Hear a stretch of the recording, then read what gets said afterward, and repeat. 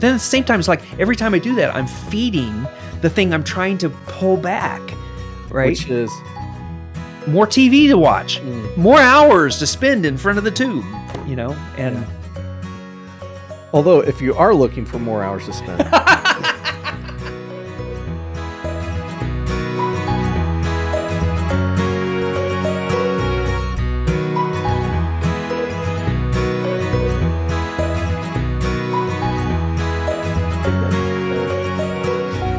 Welcome to Pondering Passages. I'm Curt Austin, my good friend right over here, David Mullens.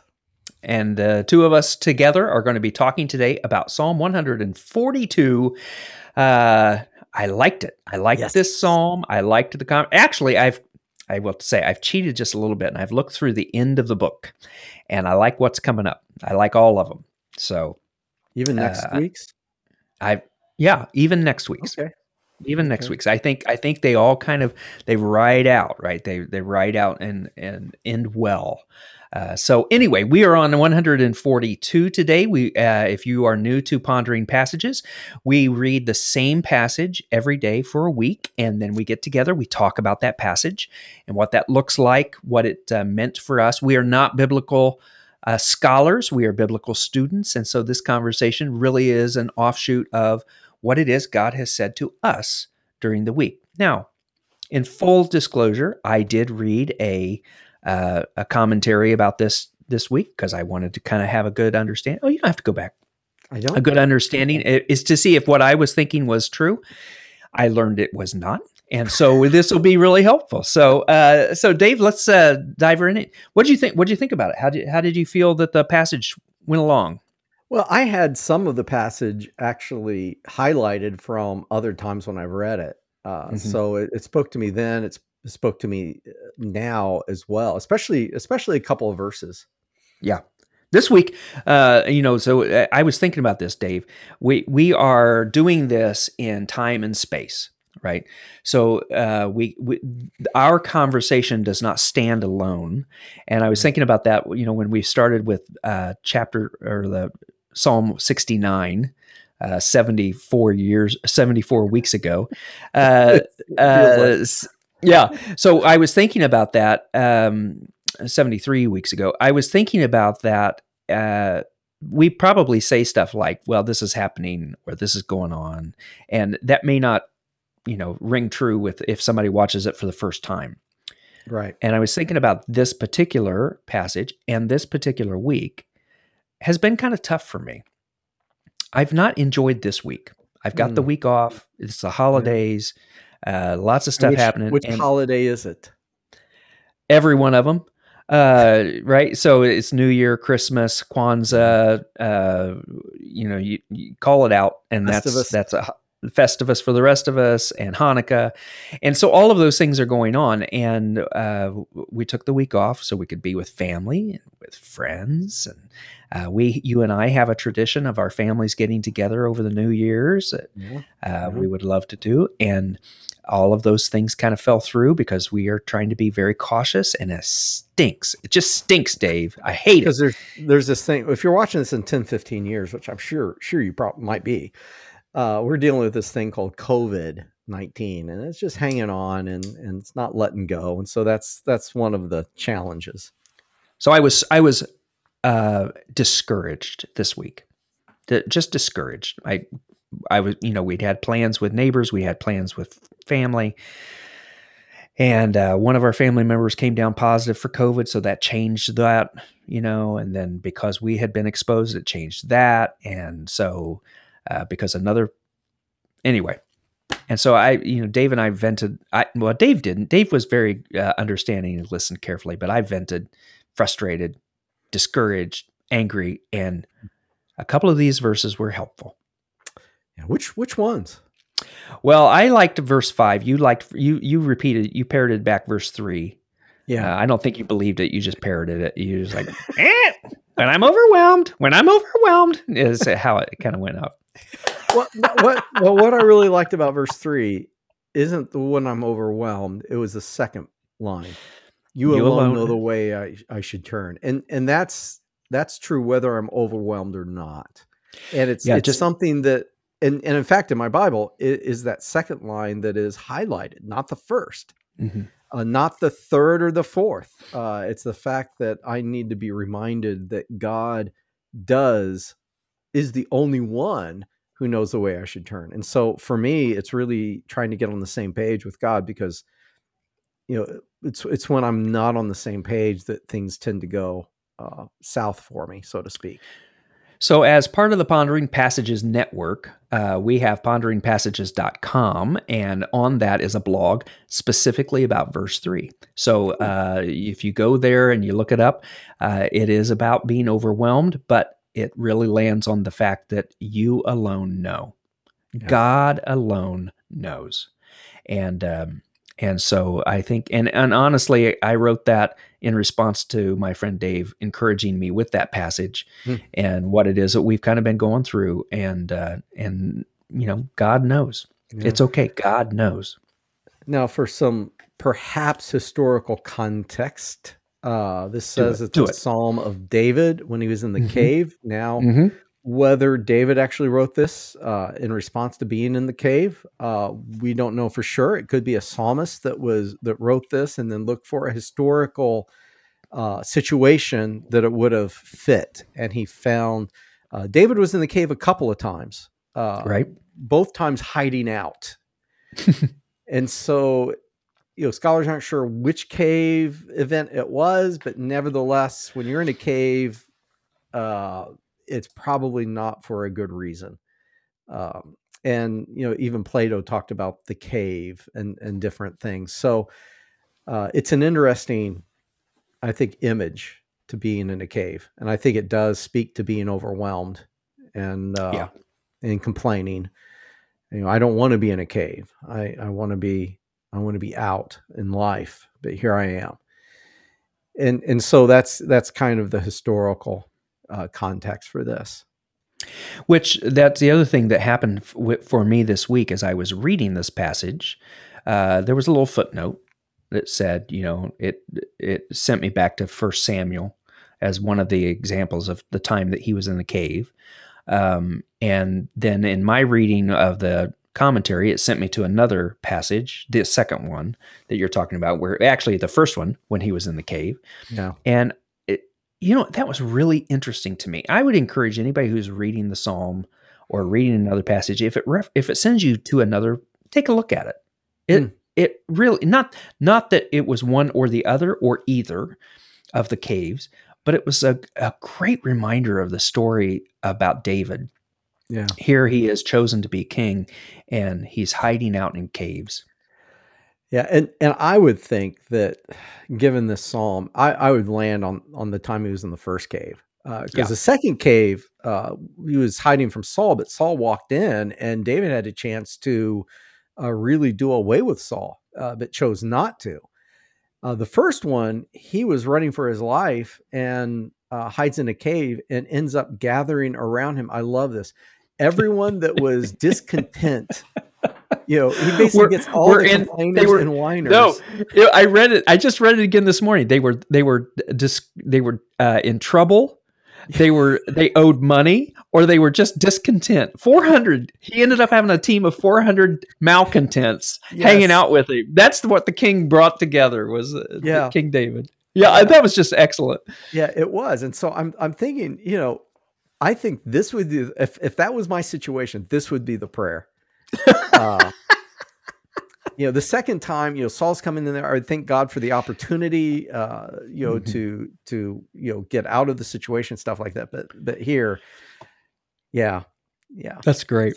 That's great. Well, let's spend more time on this passage, because this is I thought the psalm was wonderful because it represented a cry to God. Yes.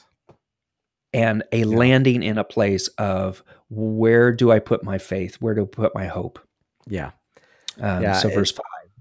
Yeah. And in the first cave event, he did go and I think it was his father and brothers went to him when they found out. But I think there's probably a time when he was there by himself. Yeah. And I could see verse 4, I look for someone to come and help me, but no one gives me a passing thought. And some of us kind of have this sense all the time. No one will help me. no one cares a bit about what happens to me. And that's kind of our mindset, that it's all, if it's going to be done, I'm going to have to do it. No one's going, there's no Superman, there's no Batman that's going to come to my side. Yeah. And it's a very lonely place to feel like it's all up to you. Yeah. And even when we're surrounded with people, we can still feel this way. Yes. Yeah. Right. That everyone's caring for themselves, that, they all Yeah. have their own agendas, and no one is going to care about mine unless somehow I can work my agenda into helping their agenda. So I think it's I think it's a psalm that can speak to a lot of us. Yeah. Yeah. Yeah. And verse 5 for me is the one that I loved. I really loved it this week. Because for me, when I pray, then I pray to you. There's a turning, right? So it's not a when, or it's not a it's then I pray to you. So all of this negative experience that I'm going through shifts when I change my focus. Then I pray to you. You are my place of refuge. Yeah. It's not the cave that I'm hiding in. It's not the malcontents that I've surrounded myself with. It's not the loneliness I'm experiencing. It's you. You are all I really want in life. And that's the line I highlighted of this verse. The you are all I really want in life. And the sense was this goes back to the Levites, because when, early on, when the promised land was being divided up with all the tribes, the Levites didn't get a tribe. I mean, they didn't get a land. They were to serve the Lord, and the Lord was to be their portion. And I think if you look at this up in some other translations, it will say, you are my, is it portent? Mm-hmm. Portion. I think it's portion. Yeah. Okay. And that's what it's, they feel it's referring to, this whole sense that I have no support other than the support from you, Lord. Yeah. Because their support was to come from the giving of the people, for the Levites who were serving in the temple and serving in all these capacities. They had no land, but the Lord was their portion. Which, if this is written by David, he at this point has no place to go. Yeah. Right? He's got nothing. He's got nothing he can call his own. Yeah. You read through those couple of chapters, and he's just wandering. Yeah. He's going from place to place. He's saying, "Hey, can you take care of my mom and dad while I'm out?" And leaving them in one place and then going off to another. And the interesting thing, you mentioned King David, and he was God's chosen for the king, but Saul was actually still the king. Yeah. Yeah. So it was this weird time where he was the king, but not yet on the throne. And the one that was on the throne had been rejected from that, but yet he was still there. And sometimes you look at it as the time that we're living in. Jesus has conquered all. Nice. But yet he isn't seen as that rightful king or Lord of all. There are many that are still serving the visible kingdom, so to speak. But one day, just like with David, Jesus is going to come to his own and then put everything back to rights. That's cool, Dave. I hadn't thought about that. I think N.T. Wright might talk quite a bit about that. Yeah, of course. Which is very interesting that, you can find parallels between David and Jesus, who is the rightful king, but yet isn't completely recognized as that. Yeah. Just like David was the rightful king, but yet he was having to fight in some respects for the kingdom, because Saul wasn't going to let go quickly or easily. Yeah. Nice. Let's keep going there. Hear my cry, for I am very low. Rescue me from my persecutors, for they are too strong. Bring me out of prison so I can thank you. And the godly will crowd around me, for you are good to me. What in the world does that mean? Well, yeah, I don't know. I get perhaps when what do you think it means? Let me ask you that. Verse 7 reminded me of the New Testament accounts of Peter and Paul when they were in jail, Oh, and then they nice. got Yeah. they were broken out, and Yeah. they would meet their fellows, right? Yeah. Then everyone would celebrate with them that they were free. Yeah. And so I had a similar image here. Bring me out of prison so I can thank you. The godly will crowd around me, for you have been, you are good to me. So that you're rescuing salvation. We can all celebrate that, right? Yeah. I mean, we can all. That's how I interpret it. Yeah. I think, I mean, that would work for me. To be honest, Well, I'm glad I met your approval, Dave. Finally, after all these years. I mean, you're the, yeah. Yeah. Yeah. What I was going to say is the rest of the psalm spoke so much to me that I would say I didn't spend as much time here. Yes, I agree. Because really, rescue me from my persecutors. I don't have King Saul running after me. People haven't chased me into a cave. Yeah. Sometimes you might feel persecuted, but really it's not like what it was for David. Bring me out of prison. I mean, that could be reinterpreted. Bring me out of depression. Bring me out of this headspace that I'm in, the stinking thinking, as some people might say, this self-talk that I know isn't helpful. Bring me out of this so that I can thank you. And it's in that gratitude, I think, that draws people. Because well, let me ask you, who would you rather be around, Curt? Someone that seems to be grateful and have a lot of gratitude, or someone that's just kind of bitter and ungrateful for everything? Absolutely. And I think that's the trick, right? Is that with this passage and with our lives in general, is making sure we're turning our eyes back to God. Yes. Because if all of our eyes are focused on the prison, on the cave, on the persecutor, on the traps, then we will only live in that negativity. But when our eyes are turned back to the only thing I need is you, God. Yeah. You're the only one who knows. You are my portion. Yeah. You have rescued me from the cave, and everybody's going to. I mean, when it really, this whole passage has both sides of this, and it's a great. That's why I really like this passage. This psalm is because it has both sides of it, and we have to figure out, where do we live in that, and why I appreciated, folks, this week, that as I was spewing what is stinking thinking, as I was living in that. This passage spoke to me and really did help me. Now, it didn't change circumstance. Correct. Yeah. We still are where we are, but it changes my perspective. And because of that, huge. Because of that, now I am motivated to.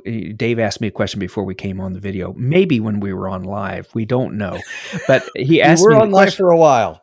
What motivates me? What is it that's motivating me to do that? Well, I'll be honest. One of the things that motivates me to do this time with David, the reading the passage every week, is because I want to have my eyes in the right direction. Yeah. Yeah. And I can very easily fall off the rails. And my experience is not unique, right? We could just say we very easily fall off the rails, because we all do. That's why the Psalms resonate so much with us over centuries. As you were talking, there's something I've been rolling around in my mind. It's something we've talked about before, and that's the idea of orientation, disorientation, and reorientation. Yeah, absolutely. And what I realized this week was, I have certification as spiritual director from Epiphany Association. They have a pattern called the from through to pattern, that you're always going from something, through something, and to something. And I realized it's the same thing.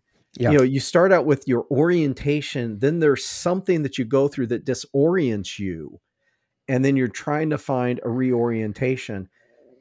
And so the question is that I hear you saying, Curt, and for me, as we talked before about our plans for next year, is how can I start out each day with a reorientation? Because that reorientation leads to a new orientation. As opposed to waiting until the end of the day. Yes. Yeah. How do you start out at the beginning and say, okay, I'm going to be reoriented? What are some of the things that I need to do every day to reorient myself, to put my eyes on you? Because I will take them off. I do it constantly. It's very easy. I get distracted. Squirrel. Yes. Yep. It's that easy. And so how do I reorient myself? And maybe not even every morning, maybe, throughout the day. How do I reorient myself? To find that. I don't think it's every morning. I don't think it's every day. I think it's all of those things. Yeah. So I've been thinking a lot about the fact that, and I didn't get a chance to talk to you about this before we started, but I'm really hoping to implement into my life a writing retreat at least once a month. I mean, I think that's really important for who God has created me to be. Well, that's part of that reorienting. It's interesting. I showed you that I had copied the text from a devotion that I've been reading all year. And today is the last day of the year. It's New Year's Eve, spending it with my friend, at least a little bit, at least digitally.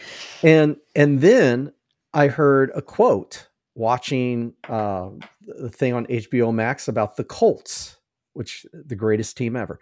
But the quote was, and one of the coaches was talking about a quote he had read, and I don't know where it's from. I'm gonna have to look this up. He said, we don't realize how important moments are until they become memories. And the devotion talked about how we never see how important our moments are, because that's all we have are these moments. And so every morning we have an opportunity to have some moments with God that we think going in, this isn't very important. But looking back, at least for me, I'm looking back at all those mornings I spent and realize how vital they've been. Yeah.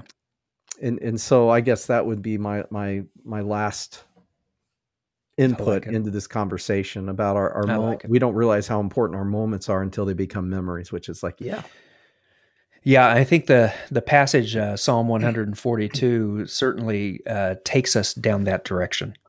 It's important that we do that. And I think as we are talking about this and we're thinking about a new year, because it is New Year's Eve, maybe not putting all of our stock in resolutions, but in fact, those minute by minute decisions we make to reorient ourselves every day towards the new year and a new life, and what it is, focusing on God's portion for us. Yes. All right. Well, Dave, thank you so much. Thank you, my friend. For anybody who is listening to this by the podcast, thank you. You can get your podcast anywhere you get your podcasts. I think we've got almost 4 of them out there right now. So people just, listen over and over and over again. For listeners or for podcasts? Podcasts. We have 4 podcasts. Okay. I don't know that anybody's listened to them yet, to be honest. I mean, might as well be honest. They're out there. Doesn't matter. That's right. And we have our blog, we have our website, we have Facebook, we have Instagram. Like us, love us, click us, whatever you do. And we would love to have you following along, being a part of the conversation.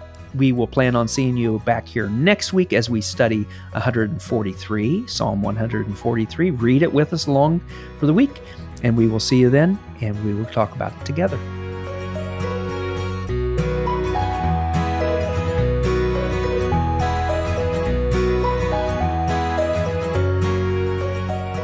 For whatever reason, every time we travel and we're in a hotel room, it's like the only show on, and it's on all the time. So we've seen a lot of Naked and Afraid.